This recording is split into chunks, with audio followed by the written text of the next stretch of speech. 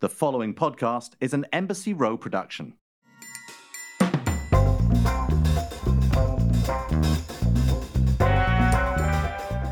Welcome back to the Shaken and Stirred Show. I'm Nigel Barker in a very, very rainy New York, and I'm with my great friend and co-host, Tom Astor. Tom, where are you right now, mate? In my kitchen. Well, in my kitchen. In Oxfordshire. Are you at home? I'm at home. I got home.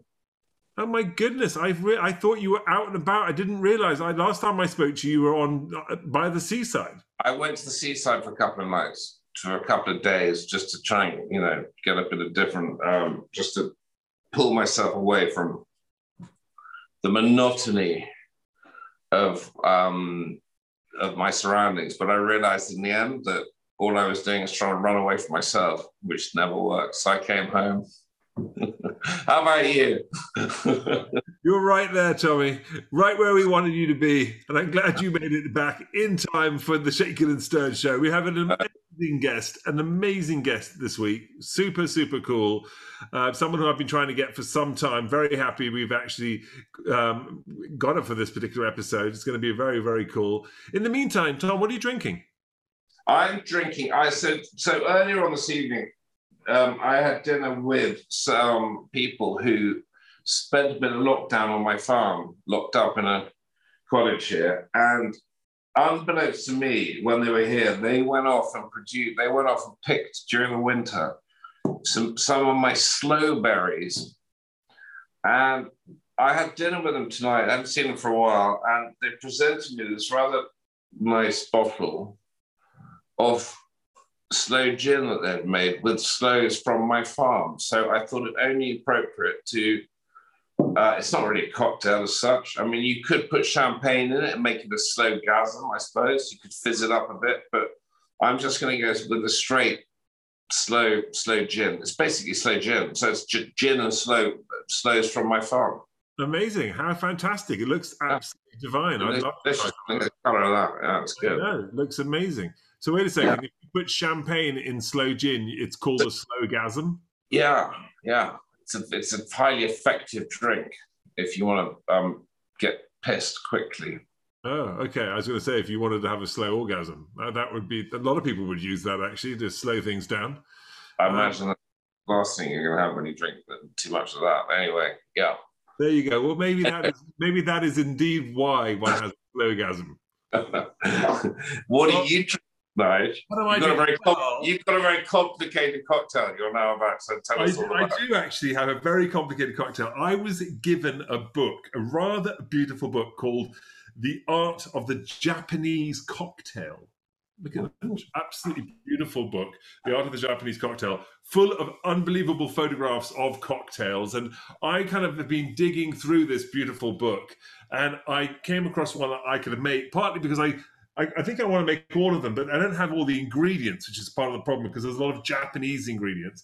But I found one called the Far East Side, which essentially is sake, which I was able to get a nice dry sake, 2 ounces of dry sake with a quarter of an ounce of elderflower liqueur, which I also have, a half ounce of tequila, and I used some of my Los Sundays Blanco, and a quarter ounce of fresh lemon juice, and that was all just mashed around. And it's an interesting drink. It was actually created by a bartender called Kenta Goto, who's a New York City bartender who won American Bartender of the Year in 2011, and has done all kinds of great cocktails. And here it is. I haven't tried it yet. So cheers, mate. Yeah, cheers. I want to see you drink that before we do our podcast because that is lethal. Lethal. Chin chin. Yeah, it is lethal, but it's such a combination of stuff. Woo! Okay, the elderflower. I've never had elderflower with tequila and then add sake. It's like it's got to work. It's got to work. No brain. Yeah. Okay.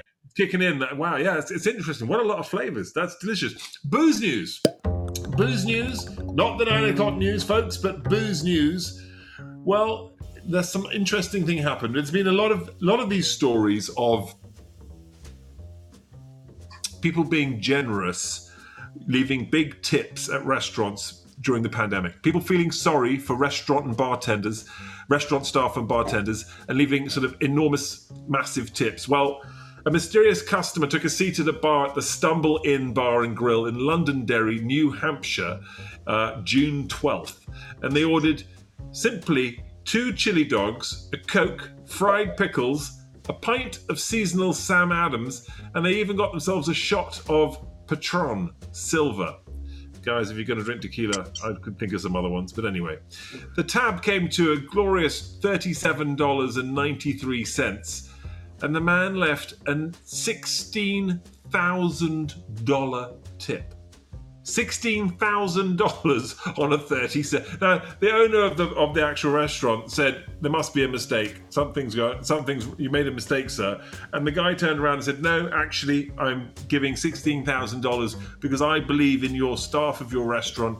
You know, and they should. You know, here's a rather generous tip to give back. Now, the owner, Mr. Zarello, who had originally thought this was a typo, decided to split the bill between the 12 members of staff that work there, and this worked out at around $1,333 a pop. Now, you'd think that would be fair.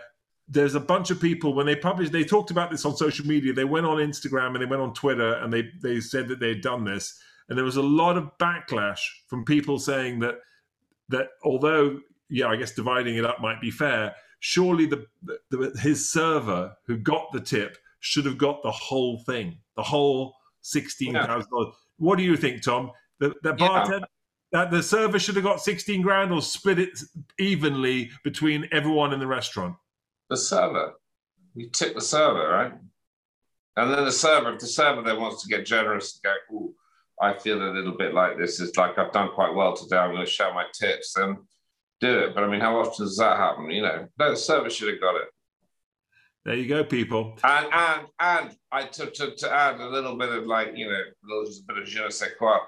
The other servers there should have patted him on the back, or her on the back, given her or him a hug, and said how happy they were for them to have received such a great tip. And wow, maybe one day the same thing would happen to them. That is what I would have expected. Blues News, people, and there you hear it from the Astor. Yeah, well, I do feel also, though, that my response might be quite appropriate with tonight's guest. It's a question that you should ask tonight's guest, because I think you may get a similar response to the one I gave, or it may not. I don't know. We will find out. Our guest today has a doctorate in clinical psychology, specializing in the integration of Western psychology and Eastern philosophy. She's an expert in family dynamics and personal development. She's written 5 books, 3 of which are New York Times bestsellers, including her 2 landmark books, The Conscious Parent, which I have, and The Awakened Family. Oprah has endorsed her work as revolutionary and life-changing, with her new book, Radical Awakening, out now and next to her, as I can see it as I'm looking at her. Please welcome the wonderful Dr. Shefali. How are you? Good. I'm so happy to be here. I'm very intrigued by your show, and I couldn't be more happy to be a part of it. Well, you're absolutely so sweet. Well, we actually got connected by Deborah Lee Furness, who we are big fans of. And, you know, Debs and I go back a little bit. I'm friends with Hugh, her husband. And, you know, when I was watching her personal Instagram, and she, just to her friends on her private account, was touting how wonderful and amazing you are. And I immediately said, can you make the introduction? And here we are, which is wonderful. Dr. Shefali, what are you drinking? What is your drink of choice? Well, I'm a real lightweight drinker, I am ashamed to admit, but I always only have either a Moscato or a Prosecco. So I'm having a Prosecco. And then to add to the sweetness, I put lemonade in it because I really like my alcohol sweet. So that's I love it. How I like it. We'll drink to that. Cheers. Cheers, my dear. There you go. Boom. Sweetness. So Sweet, when it comes to, obviously, as a psychologist, and we're going to move on to everything else as well, but I'm curious from a psychological standpoint, alcohol obviously is a mind alterer and puts people in a certain state. Do you have an opinion on the actual consumption of alcohol and it's whether it's okay in general? I mean, a lot of people who are in this world, who we've spoken to in the past, do have some kind of sort of opinion on it. Well, more than being a psychologist. So as a therapist, I see alcohol being used and abused all the time as a number, a distractor, a suppressor. But then more than that, as a meditator, I've had to really, because I've been meditating since I was 21, and I used to drink much, much more unconsciously when I was in my 20s. I then grew to understand how clouded my mind became, inebriated, intoxicated. I wasn't conscious, I wasn't present. And that's the whole point of alcohol, right? So that you don't have to be present. And that's where you're uninhibited, you're more free, and so that begs the question, why do we need to get to that state of inebriation in order to be our most authentic self? So as I've grown older, I've actually walked away from it, challenging myself to stay present and to be my authentic, carefree, uninhibited self without a substance. It's not easy, but that's my challenge. Now, I knew you'd have a wonderful answer that would probably put us all to shame as well. At the same time, all of a sudden, I'm looking at my cocktail, going, "You're clouding my judgment. I'm not radically awakened at this particular." Nice. I've got the opposite. I'm looking at the doctor, and I'm thinking all that talk about in my 20s. You look like you're about 22. So I'm not sure how seriously I can take your last comment. Right. You while giving me a compliment, you disparage my opinion, but I like that. English. I like that. A challenge to disparage. Yes. The backhanded compliment. Very good at that, for sure. He actually didn't like what I said, but he didn't know how to say it politely. So he's like, let me give her a compliment, and then totally cut her. Okay, we know your strategy. No, I wouldn't do that. I'm polite. Don't worry. Of course not. The break them down and build them up strategy. We've seen that one 100 times. Dr. Shefali, I'd love to know. Look, I mean, I've obviously listened to several interviews with you. I've followed you for some time, and obviously your interviews with Oprah are amazing. She's obviously a big fan of everything you do and say. I'd love to know about just your childhood, where you came from a bit what gives you the background into all of this, because there's a lot of incredible wisdom that comes out of your books and everything that you say. But where did it for you, if you enlighten us a little bit on where it comes from, where it started? It's a mystery to me too, but if you want to just a brief chronology, I grew up in India, and at a very young age did intuitively understand that I was being suppressed. And I intuitively understood that this patriarchy that was very traditional and oppressive in India was killing me. I knew this by the age of 12. I was begging my father to, send me away, even though I had a perfectly amazing family and I grew up, quote unquote, in relative comfort. I just intuitively knew that my voice as a female was not being heard, and I needed to get the hell away. However, being a protective father, he didn't let me go until I was 21. And when I left India, I knew I would never come back. Now, not to glamorize the West, but I just needed to be away from my oppressive traditional culture and find myself. And as soon as I landed in America, within the first 6 months, I enrolled myself in my first 10-day silent Vipassana meditation retreat, and just exploded from there and began finding myself. And I was studying psychology, and I did my master's, and I did my PhD. I began teaching meditation. I began coaching people, and I just began understanding that the human plight and the human enigma was my great fascination. And I've been on that path ever since. Radical awakening, your latest book, it's quite something. And you've spoken to me about it a little bit in the past, just briefly. But when you listen to we see what's written on the cover too. You have turn pain into power, embrace your truth, live free. Simple things that to some extent they sound, except when you really dig into them, they're incredibly complicated and difficult for a lot of people.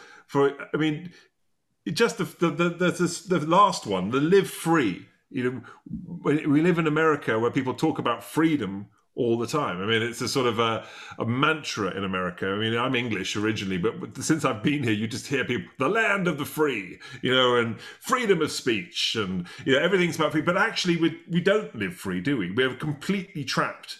Talk to us about what you mean here, and I'd love to know first of all what you mean, but then we'll get into if you're able to talk to us through about how one does become free, because I think we obviously can realize we're not, but how do you get that?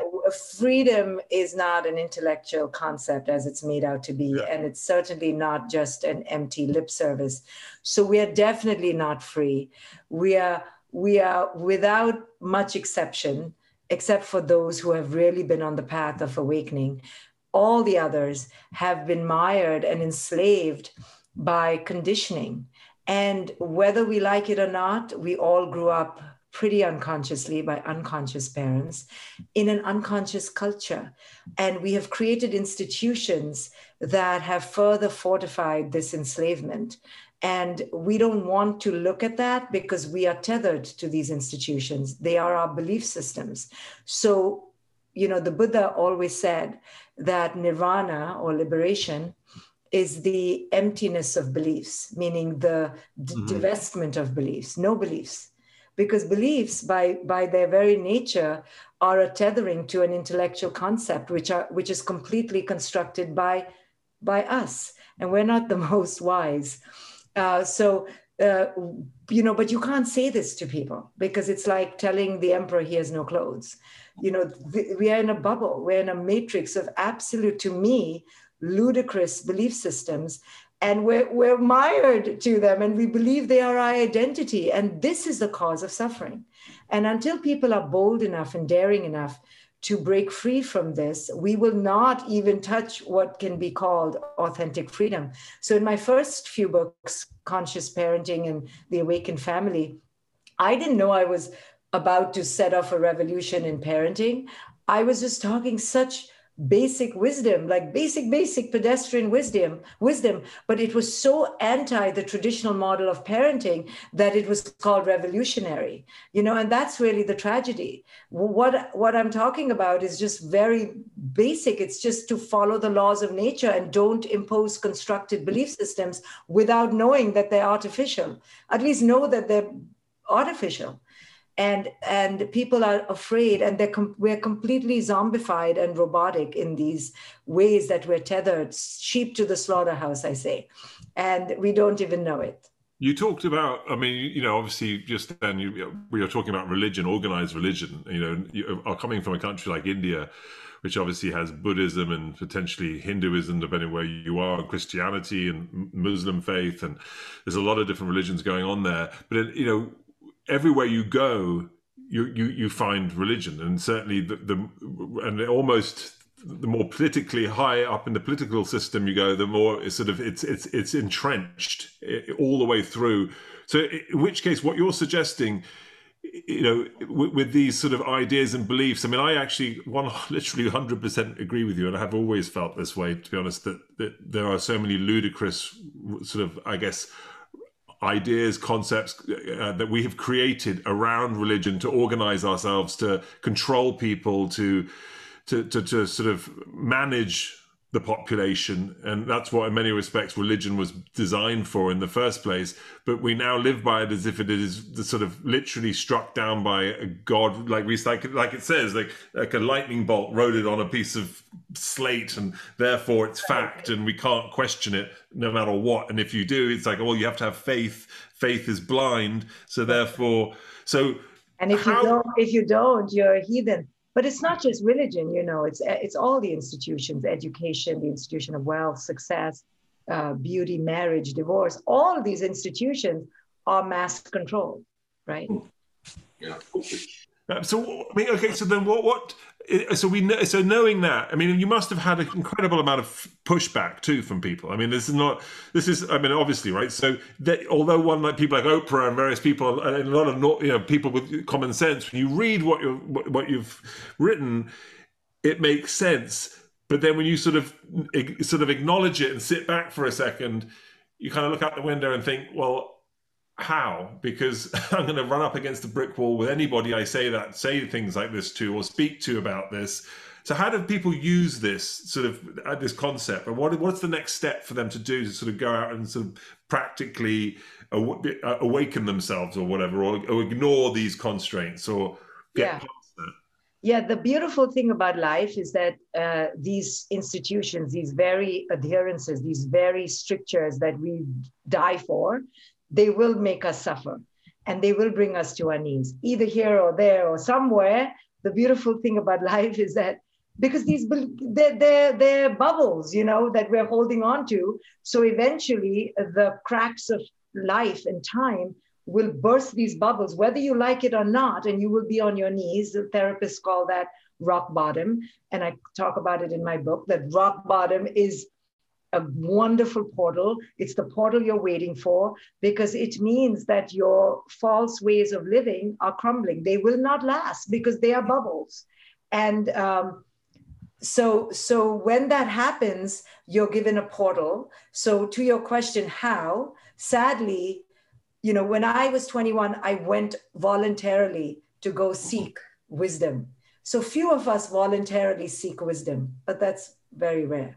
Most of us are broken, shattered, shaken and stirred and dumped in the gutter. And then maybe we'll say, is it something in my way of thinking? Is it something in me? Maybe if you're lucky, you get to that place. And then you begin the reconstruction process. But there's a death.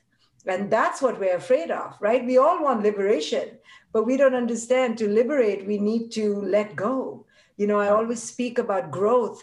Growth is not an additive process in the spiritual journey. It's a subtractive process. So you have to die, you have to release, you have to let go, you have to untether, you have to deconstruct.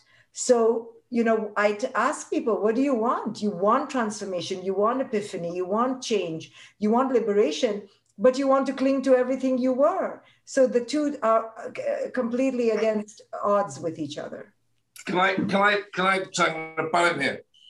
When I was about 37, I went on a similar journey to, I would imagine, what you did when you were 21. So I reached what you'd consider to be rock bottom, and I realized that, there had to be more to how I was feeling. And I know I was feeling awful. I was feeling really awful and really sad, depressed, and I was such a great, and I kind of came from I had a lot.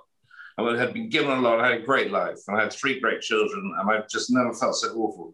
So I went on a little journey to go and try and find out why, because I realized I couldn't do it on my own. I didn't know why I was feeling so bad and so awful and sad and all the rest of it. And over a period of about 3 or 4 years, I went on an amazing journey and discovered all sorts of things, and which in turn, 10 years later, is still, I was talking to my girlfriend today about synchronicity and enlightenment and unburdening yourself, and we were having discussions about, I don't know, we were doing having discussions about all sorts of things, but it basically kind of enlightenment and the opening yourself up. And during the period when I went and got help, I went to see a woman called Dr. Jean Knox, who was a sort of senior. She was a Jungian psychoanalyst, and she's in her 60s. She'd been, she's well versed. She's written books on psychology and self-agency and all the rest of it.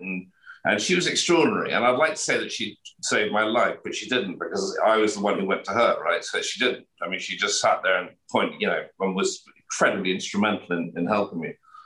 And I asked her one day, I said to her one day, having studied the kind of human condition for so long, is there anything that still surprises you? And I've said this before to people, And it's an amazing amount of people who don't really understand her response. I said, is there anything that still surprises you about the human condition? And she said, well, yeah. She said the fact that 98% of the population still live in a state of self-deception on a daily basis, right? Which is what you've just been referring to. And she immediately, as soon as I hauled her up on it, I think at the time I was also saying, what do I need to do? And there was a sort of bit of an issue of, maybe I need to socialize a bit more. And I started castigating. I say, well, you just narrowed it down to 2%, it was literally that conversation. If that's the case, and I don't know if you agree or not, but if you're going to sit there with what you just described, that 98% of the population live in a state of self-deception on a daily basis. We're all living in this state of self-deception without even allowing ourselves to hit rock bottom. Yeah. How other than let's try and teach basic psychology in schools and make people more self-aware of who they are and what they stand for actually as human individuals, take them in the classroom and give people individuality, make them stand up for and feel, Other than educating children, how else do you think, and I know your books, obviously, some people may connect with your books, some people may just buy them and just read them and not get it, How, if there's going to be a sea change so that we can educate people to enlightenment, to the values of enlightenment and what it feels like to be enlightened and what it feels like to be free and not actually care what people think and actually not care what people say and understand that it's other people's problems, not your own, and be free. How, because it's a feeling I have, and it's a feeling I'd love to share. I'd love everyone to be on the same boat. It would make everything so much actually more fun and interesting. I think how, other than just teaching children, is that going to, how's that going to happen? How can that happen? Yeah, 2% is very generous of her. I say the 0.0000001% of the 1%. Okay, so I don't know what she's talking about, but she's obviously optimistic and didn't want to scare you and wanted you to feel you could still have a few friends. So people always go, but then how? Who will I be friends with? I go, I don't know, one good person? That's a lot. No, I know it's a dismal painting that I stroke in midair. But the point is this, that it takes wisdom seekers and wisdom teachers, and there aren't many. So this is just something you have to accept as a wisdom seeker and a teacher. I've learned to accept that the mainstream, the drive, the main populace of the matrix will always go towards the unconscious. And it's sad. People are broken and people are living in false self. And to wake up takes tremendous gumption, courage, evolution. You have to already be at an evolved state to enter the state of evolution. So it's something I let go in my 20s because I also, like you, had angst and despair and impatience to change the world, to show people, Plato's allegory of the cave was my favorite allegory. One went out of the cave to see where the shadows were formed. It was the sun. And he came back and said, come with me, my brothers and sisters. And no one left the cage in the cave. And this is so here. And I had to let go and go through a mass extinction of my own delusion that I could change anybody. It is something that people have to come to. Now, having said that, yeah, we should be doing mass education in schools and teaching, but we can't because the education system is mired in delusion and the parenting institution is mired in delusion. And that's why I started my first few books with parents to show them how off course they were, how completely deluded because it starts with the parent, to impinge upon the parent your own sense of lostness and your own incompletion and ask the kid to complete you. So I tried my best to do that. But it's very slow coming because it takes a certain willingness and a wantingness to be a seeker. Not everyone is a seeker. Most people are just consumers and robotic reactors. And that's just the level that, everyone is not at the same level of consciousness to begin with. So you have to just accept that. And then the 0.00001% of the 1% that do it, you know, you can quote unquote hope. I don't really use the word hope with any hope.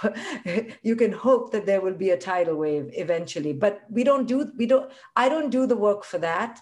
I do the work just for this moment and whoever shows up in the moment. What happens if we don't do the work? Well, it is what we're seeing. It will be an extinction as we're seeing, and we will destroy because we have no consciousness about where to stop. You know, because we're so imaginative and so creative and so intelligent, we're just not very wise, and there's no stop button, and we're just destroying. The domination of the planet continues till we have already taken over the land, the sea, the air, the outer space now, and we will destroy. We are on the path. We're already at the bottom of the other side of progress, and we're already there. It's already in decimation. Dr. Shefali, are we too late? You can't say it with such a smile on your face either. You've got such a... Because I just accept, you know, I'm sorry, that's my meditative side, to just accept wherever we are. Otherwise you're going to go crazy. So you just accept that this is the major thrust of the unconsciousness, what to do. So how I wake up every day with great joy is to say, okay, while I'm here in this incarnate form, I am bloody not going to suffer the unconsciousness around me, and I'm certainly not going to add to it. So how can I alleviate it? And I do my little literal 10 cents. It's not even $1's worth of anything, but I do it with great purpose and passion and optimism. And I refuse to waste my present moment. And I refuse to be unequanimous because of other people's carnage of the earth. You know, there's carnage going on, carnage. And the earth has been responding. The earth has been screaming. Our children scream back at us, but who's paying attention, right? So I do my part. I clamor, I yell, I scream. I wake up every day with renewed optimism to be a wake-up caller. But that's all I can do, you know. But I also see the great resistance, you know. Without doubt. I mean, the great resistance is, I think, something we all experience on a constant level. I mean, obviously I've got 2 kids of my own, and I when I look at what the earth that they're inheriting, you also wonder if they're even going to inherit it. You know, at this point, you know, there's the clock that seems to be ticking is ticking ever faster. And it sounds like, okay, you're total doomsday at this point. You're, oh, come on. And, you know, and I grew up actually with my father literally on a daily basis telling me that the world was coming to an end, you know, that it would be sort of over any, and it was all written in the Bible too, FYI, like look at all the you know, the end of days and, you know, all the plagues and the heat waves and the all of this will continue though. I mean, the beautiful thing is that we will just have an unsustainable existence, but the earth will continue. I mean, that's just, it's continued before us. It'll continue at, you know, it just, we may not be able to sustain in this moment, which is good. It's okay. So now we die, nothing wrong with us dying. We're not that special. And then the next version of whoever, whatever, and however will come to be. You know, energy will continually mutate and transform. It's just, it will be unsustainable for us. And that's a jolly good lesson because we've really done this to ourselves. So, you know, we can't really cry. And yeah, we should be utterly guilty and ashamed of what we're leaving to our children. Like, bye, see ya, I'm dying soon. But what are we leaving for them? But this is just the way it is. I mean, you know, this is the unconsciousness that is the human mind. The human mind is a dangerous mind. It's a deluded mind. And your therapist said the right word. I say it all the time. It's the delusion. It's the deluded mind that believes in false belief systems. I mean, people really think going to the moon is the right thing to do. I mean, really, I mean, and maybe you do too, so I'm sorry if I'm opposing you, but it is utterly delusional to go to the moon when we can't even survive here. And now we're going to go and destroy the ecosystem somewhere else. And this is what we've done. We started with the earth, and we went to the oceans, and we went to the skies. Now we're going intergalactic, and we're destroying everywhere we go. Other species don't destroy, we destroy. And yet we exalt ourselves because we're deluded. We have narcissism and delusion to believe that we're special, but we're not. We're utterly destructive creatures. We're creative, but we're also utterly destructive. Do you, I mean, can I ask? Go ahead. Sorry, can I ask a question on, literally as a question as in, seeking an answer on this one. The concept, well, the reality, the idea of synchronicity and enlightenment, right? They're two things that exist and coexist in your life at the moment. Well, I don't know what you mean by either, so I won't just say. Synchronicity, as in what people call, synchronicity, as in, people might call it coincidence. So the more you open your mind to things, the more you are, and I don't know if this happens in meditation, but the more you open your mind, the more concepts and ideas flood in, and then the more seeming coincidences happen. Have you not heard of synchronicity, which is... Yeah, I'll tell you why I'm a little careful in these words, because people, then attribute lots of things to synchronicity. Yeah. Well, no, synchronicity, no, but I mean, the way, I suppose, the way Vedanta said it, on the way to...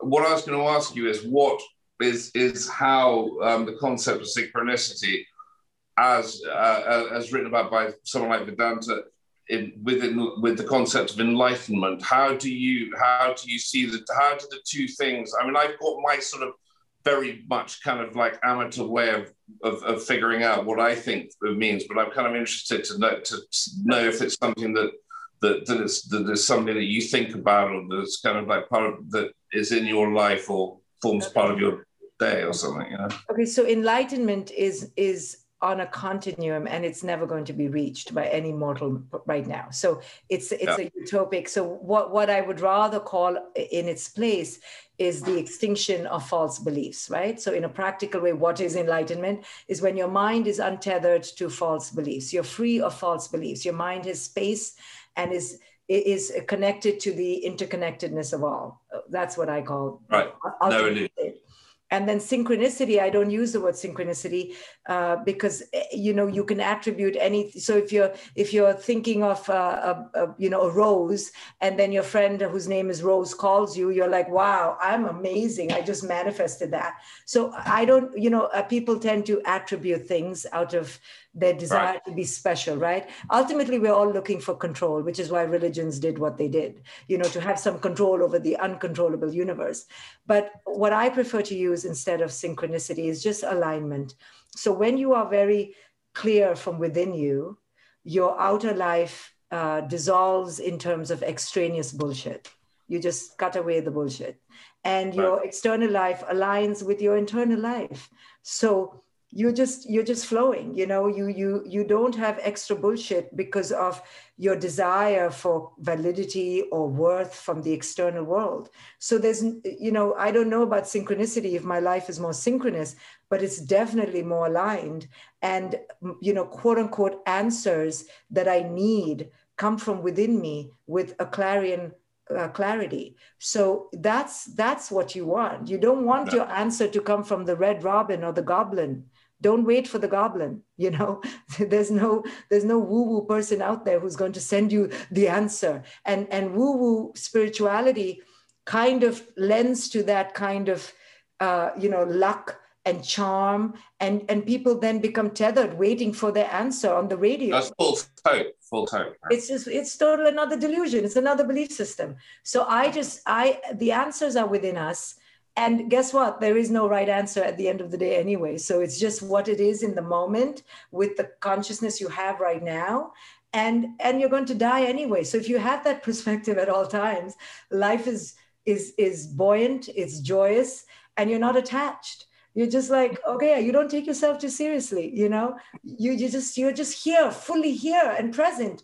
There's no blame, there's no resentment, there's no past, there's no future. Because you're just like, I'm here right now, and you don't take anything too seriously. So all these form-based things of wealth and success and competition and the medal and the trophy, you're sure you can collect them, but you laugh too. You laugh at them too, because you know that they're just empty of real meaning. They don't have real meaning.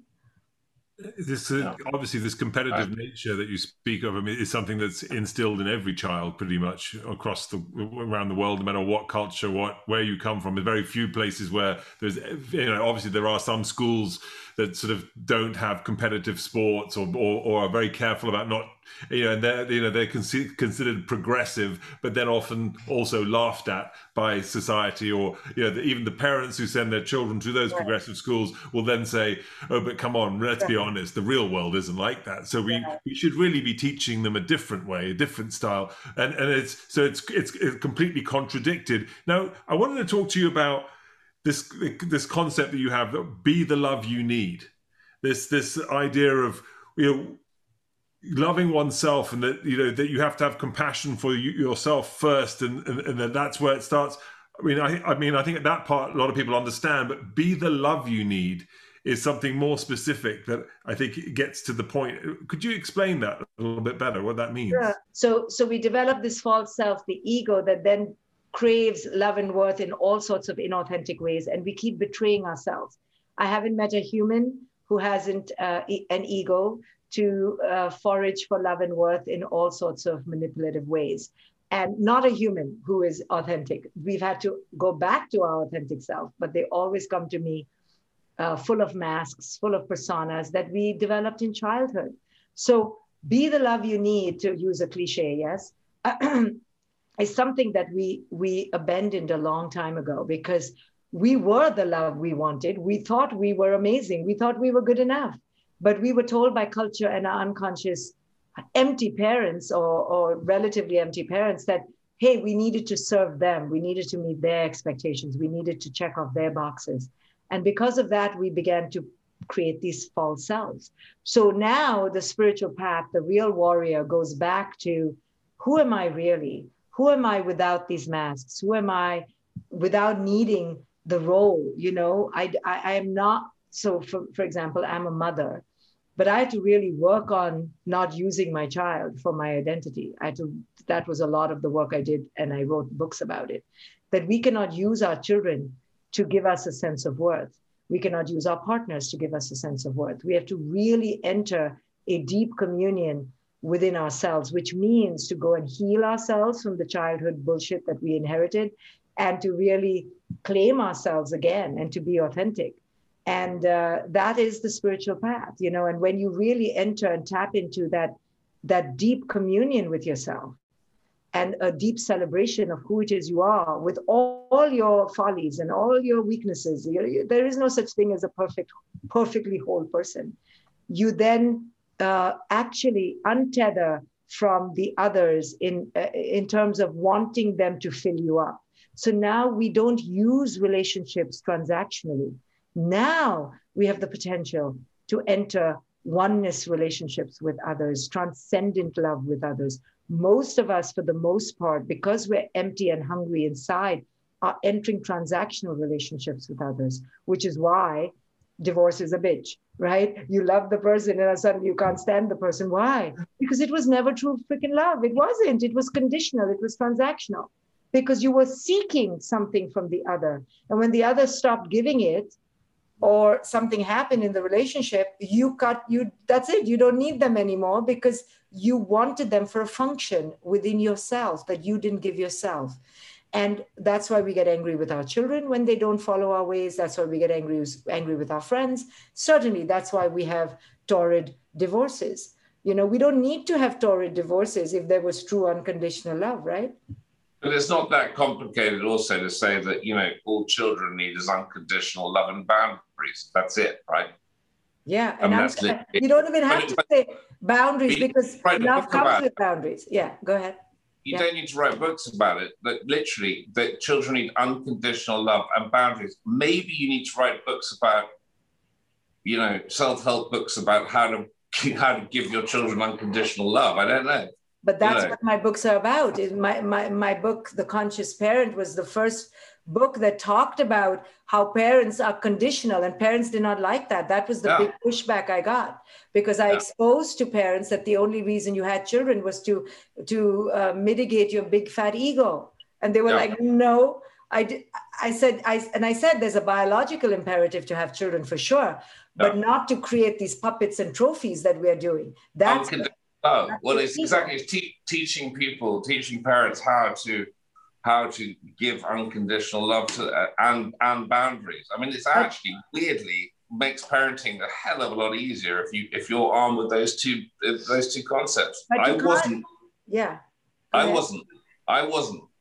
When I had kids, I mean, I'm now older. Mine are 20 and 19 and 12, and I'm certainly when I had kids, I certainly didn't. Well, I definitely wasn't aware of the concept of unconditional love and boundaries. I mean, because now to me it makes so much sense and it's so obvious.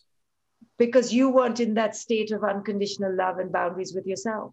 No, absolutely not. Or with anyone else. It was all transactional. Everything was transactional. It was all a hell of a mess. But I mean, as you say, you only get to that point where if you're lucky, I suppose. Well, when you work on yourself and you heal yourself, then you don't need your kid to be anything for you, right? Yeah. But we're only having children so we can show off on Facebook and we can send them to a prestigious college so that we feel good about ourselves.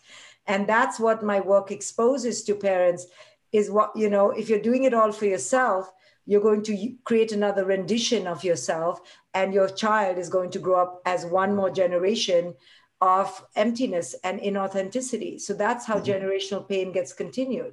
Yeah, it's funny. I've heard people talk about having children as their own immortality. Right.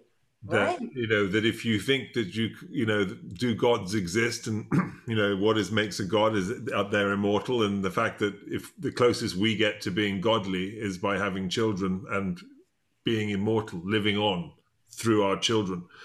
And when I hear that, I think of that, and I've heard it said more than once in different ways. I've heard it said that clearly before, but I've also, when I hear what you've just said and what you're saying, I mean, it makes complete sense. But this is it's such a monumental problem, Dr. Shefali, that it mind boggles because what's so hard is to love unconditionally with the thought of feeling completely hopeless with the fact that there isn't a solution because we're too far gone.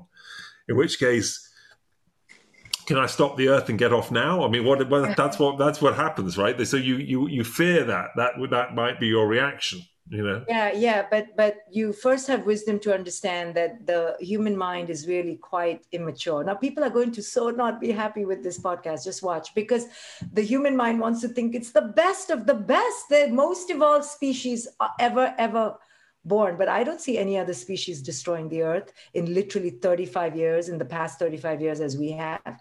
I mean, our insatiable ego, our demented way of looking at the world because we want to dominate the world is a sickness. We don't live in interdependent community like other animal species who live in their pods and their tribes and in their little clan. We've gone way out of our lane, out of a great grand delusion of utter narcissistic arrogance, and it is deadly. We saw it in our president lately. I mean, but we have a lot of those around, a lot of his clones around. And it is extremely dangerous to the planet and to women, to children, and to other men. But this is where we're going. And we think that should be ossified and pedestalized and deified, And it's just the opposite. It should be blasphemized and ridiculed and taken off the pedestal right now. But we don't have wisdom. We have only smarts and money and competition and greed. We don't have enough wisdom in the world, and wisdom is thwarted. My books, I'm sorry to say, are wise books, but they're not popular books, right? They attack the status quo. And that's why I'm like scrambling to get my word out there, because I know that wisdom is the only way forward. But people want to be entertained, they want to make money, they want to look sexy, and they want to get younger. It's all of the ego. And the only way out of this delusion is the mind of the wise, which says, let go of your ego. The only way to return to sanity is to stop production, stop proliferation, stop pregnancy. Like for a while, we got to stop. We got to stop for the sake of the earth. And we got to heal the earth. We got to heal our children and the earth. And what that means is we grown-ups need to get our shit together like now, already yesterday, But until we truly love, to love unconditionally would mean that we own our delusion, to stop our insatiable greed, to end production, end consumption, that's it, and take care of what's sick and ailing right now on earth. there is so much sick and ailing right now on earth. You know, I could not have, I have one daughter. And when I realized I couldn't have more children, I was faced with my insatiable ego, which said, oh, you're such an amazing parent. What, you're going to stop at one, right? Things like that, right? Or how could I not give my child a sibling? You know, all the bullshit that culture has taught us. And I looked at myself really squarely and I told myself, you dare go and have a child now. You have one, don't be greedy, done. Now, I'm not going to blasphemize those who choose other ways, but I'm just speaking to the resistance we have to accept our limitations. Enough is enough. When is enough enough, right? When is enough enough? And there's no enough button on this earth right now. I mean, we're just going more and more out of control in every area. But if you say, you know, okay, so we have to love the planet more. We have to love our children unconditionally more. We have to love, basically, unless you love yourself in the first instance and you're in a state where you're content and happy and balanced and not not yearning and not not looking and seeking and all the rest. Unless you love yourself, then you can't love others. You can't love another. Therefore, so if we're in a state right now, which we are, and I'm with you on this, in a state where people kind of love themselves, but the definition of loving themselves is in the ego and is in whatever, the trappings, the money, the product, whatever it is. But actually genuine deep down love, self-love, right? Which is so lacking in so many people, and it's just so lacking everywhere. How you can lead a horse to water, you can't make it drink. I mean, where do you even begin to start to try and, you know what I'm talking about? I get 99.9% of people listening to this podcast won't have a clue what I'm trying to say. I know, because they're asleep. So that's why I said when they hit rock bottom, we have a chance that the ego will shatter enough to go, okay, I need to find out who I am. The only goal in this life, if there's a goal, there's no goal really to life. The only goal is to just be here right now. But say we had a goal. The only goal is to learn how to be here fully present and be in oneness with yourself and each other. And we're completely missing this goal for calculus and stock markets and rocket science, which are wonderful hobbies to have. But we've missed the forest for the trees. The real goal is self-reclamation, is self-oneness, because through self-oneness, we will be one with each other. The reason we are not one with each other and we're waging wars in the name of God and in the name of money and in the name of whatever race is because we're severed from our own damn heart. So all the work begins here, right here. It's very simple. That's why I said it's the most simple, most profound thing in the world, but no one is doing it because we're caught up in the false self of greed and craving. And that's why people need to wake up to the fact that wisdom is what is the missing antidote. It's wisdom. It's not more science, it's wisdom. And people don't have wisdom. What questions should people be asking themselves? I mean, as far as going on this quest to sort of, I guess, love oneself, find oneself, are there certain things that we should be literally stopping and asking ourselves on a daily basis as far as setting ourselves? What are they? Well, I ask myself two fundamental questions as I move through my day. So the two fundamental questions I ask is, number one, is this choice I'm making coming from lack, spiritual impoverishment, or abundance? Number one. And 99% of my choices are coming from lack based in ego, based on what culture has told me, what I should be doing, what I need to be better at, all from my egoic self wanting love and worth. So I first check in. And the next thing I ask is, which time zone am I living in? Am I living in the past and the future, which is where most of us live? Or am I right here, right now? And when I come back to, okay, I'm freaking in the future, all our anxiety comes from the future. Because right here, right now, you're just going to live right here, right now. So then I come back to the present moment. And that's why I meditate. My medication is meditation, and I'm coming back to center every damn hour by the hour. And that's why I fully am here more and more each day as I evolve. Evolution to me is only one thing. Are you fully here? Are you here right now? And when you're here right now, you have to be one with yourself, because you can't be an ego. Ego is against presence. Presence and ego don't go together. So when you're in presence, you are without ego, meaning without an agenda, without the should, without the future, without the lack, without the imposition of cultural beliefs. You're just here right now, and you're meeting everybody with I'm here right now, hello, like a beginner's mind. And that is the most beautiful way to live. It's so simple, but no one can do it, because we're completely abducted now by distractions, by drugs. That's what I'm saying, self-deception. And climbing ladders that go nowhere, a conveyor belt that just keeps going around. It's a cat chasing its tail. And no one can see it till the bubble is burst in your life. And when the bubble is burst, you wake up and you go, what the hell am I running after? What are we running after, right? The woman is relentlessly seeking beauty. For example, the man is relentlessly seeking power. There is no end to this. And you're missing the present moment, right? That's why children are so amazing. The only reason I tell people to have children, if they're going to have children, is use those first 6 years to enter your presence. But we don't use it. We miss it because we're running back to the gym and we're running back to work, and children can bring, like animals, can bring us back to the present moment. But we're not even, quote unquote, using them for that. What a waste of having the damn child. Now that we've just brought more children into the world and more unhappiness, we missed the whole point of childhood, which is what I talk about in The Conscious Parent, that if you're not going to use this as a spiritual epiphany, freaking don't have another child. The earth doesn't need your child is not going to save the earth. Okay, don't think your child is saving the earth. Because we have that delusion that I'm going to raise an amazing child. We have yet to see the next Buddha. Where is the next Buddha, right? So we're just deluded. I'm with you. I'm completely with you. Nodding. I'm just going to nod. I agree with everything you're saying. So, Dr. Shefali, we're not going to have any more kids. Okay, that's a hallelujah. We agree with you on that one.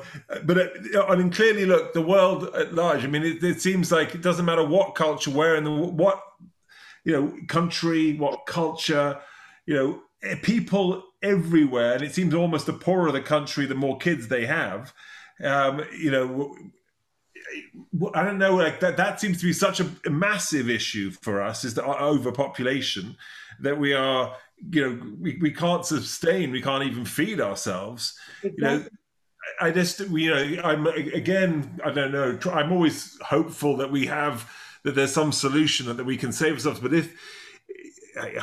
have we gone too far? Is this? Well, I think if enough wisdom minds got together, this would be if you ask me, okay, if you had all the money in the world, what would you do, right? How would you save the earth?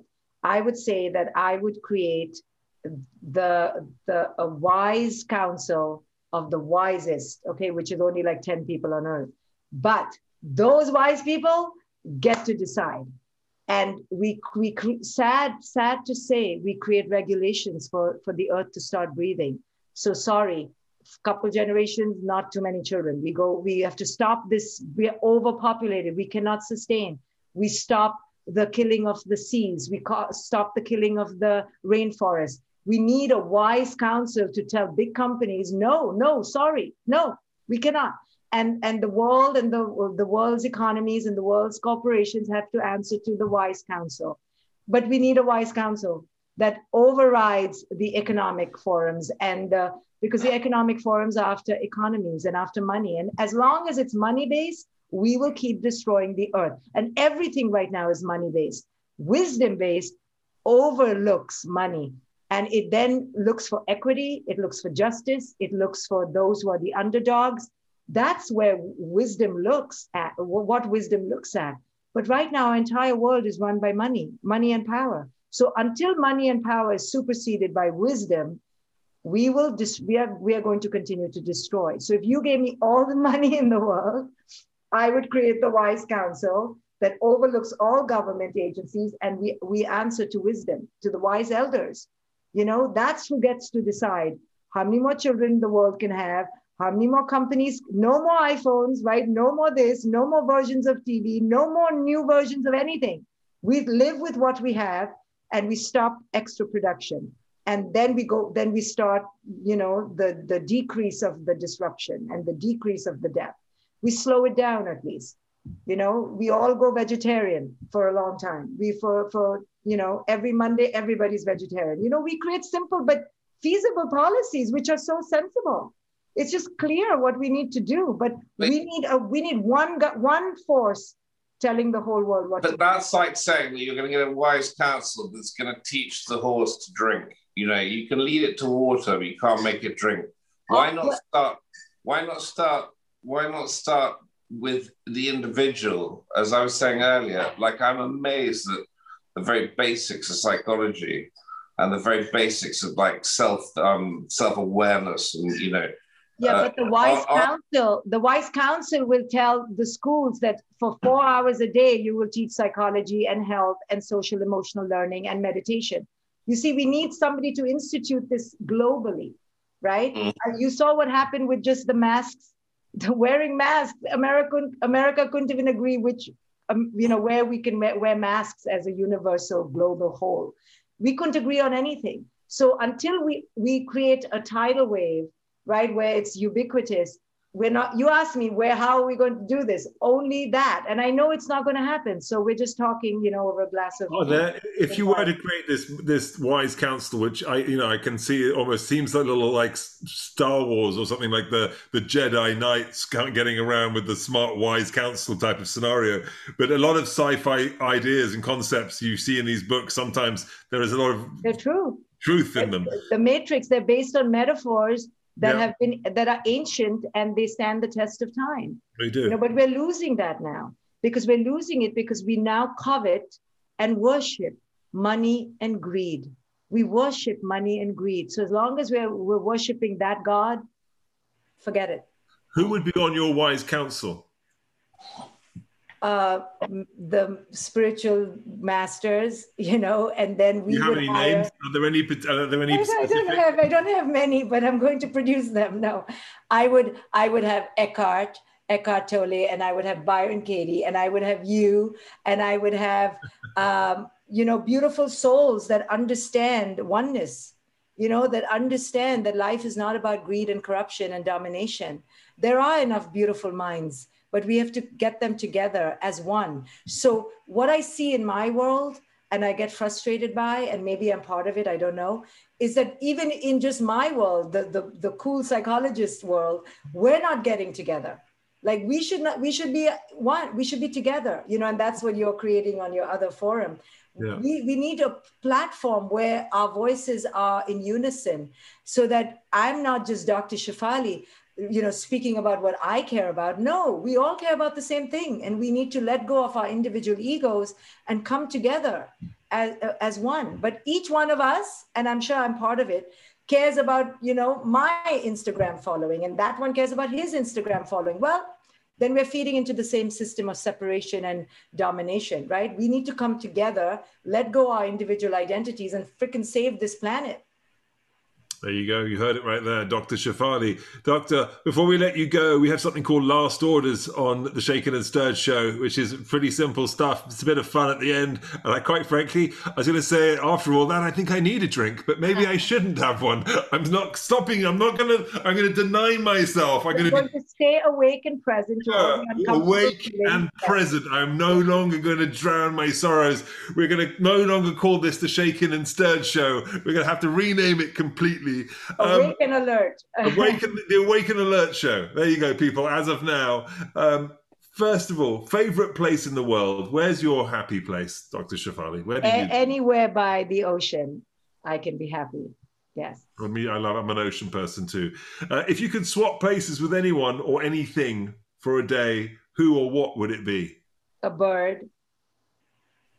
I would want to see the world from an aerial perspective, and just the capacity to, the idea I have, and I'm projecting onto the bird, is that it's so lovely to fly, but maybe it's a pain in the neck. I don't know. That's so funny. You had that answer like that. That wasn't even, you didn't even have to think for a second. It was like, I'm a bird. I'm like, whoa, okay. That's really fun. So, if anyone would, this seems like a ridiculous question for you, but it's something we ask everybody. In the movie of your life, is there anybody you've ever thought of who would perhaps play you? No, I don't even know what you mean by like somebody who looks like me or somebody. I don't know. Isn't that great? I'm a weird character. Yeah, I don't know. I don't know. Yourself. Myself. Yes. It's so funny. We've asked this question and it stumps everybody. Everybody has an idea, loves a question, jumps on. I knew as soon as I read the question, I'm like, I was like, you would not know, want, or have anything to do with it. And it's great. It's almost like I'm like, so me. Yeah, I'd be like, what a stupid question. Like, yeah, it's a really stupid question. But also, what it does effectively, it was done as the question originally was formatted and thought up as a sort of. It was actually a kind of. It's rather ironic because it's delivered in a sort of serious manner. A friend of mine came up with it when I was talking to them to basically expose the ego. Yeah, and that's why I'm like, I don't even think like that. I know. Well, obviously, how dare you ask me that question? But now we're kind of busted if anyone actually listens to. I know. We have to change the question as of Dr. Shefali. She's changed the name. I'm like, I'm not going to answer that ego-based question. You're not going to get me that way. No, the whole point was it was an ironic question that you're thank God finally somebody's come up with a sensible answer to it. Anyway, thanks. There you go. Sorry. There you go. Well, we were waiting till this moment to get rid of the question. Now that it's been answered correctly for the first time, we can be done with it. Thank you. And then this is also kind of an interesting question, but it's I think you've already kind of answered it. This is a question we ask a lot of people as well. So we have 3 questions we ask everyone. The first 2, which you've answered, were just for you. This one is, what gets your goat and what floats your boat? But I think we kind of know now what gets your goat. What gets my goat? What is it? Well, it seems like greed and society and the way just life itself, the way people handle themselves, this lack of love and self-love seems to clearly get your goat. Yeah, but I've learned to be zen with it. But yeah, I know what you mean. Like I'm cursing like, what the hell is wrong with humanity? What is wrong? We are not smart. We're so dumb. How can people think we're smart? Yes. So if you catch me bitching, it'll be about those things. Yes. And what's the other one? What floats my boat? What floats your boat?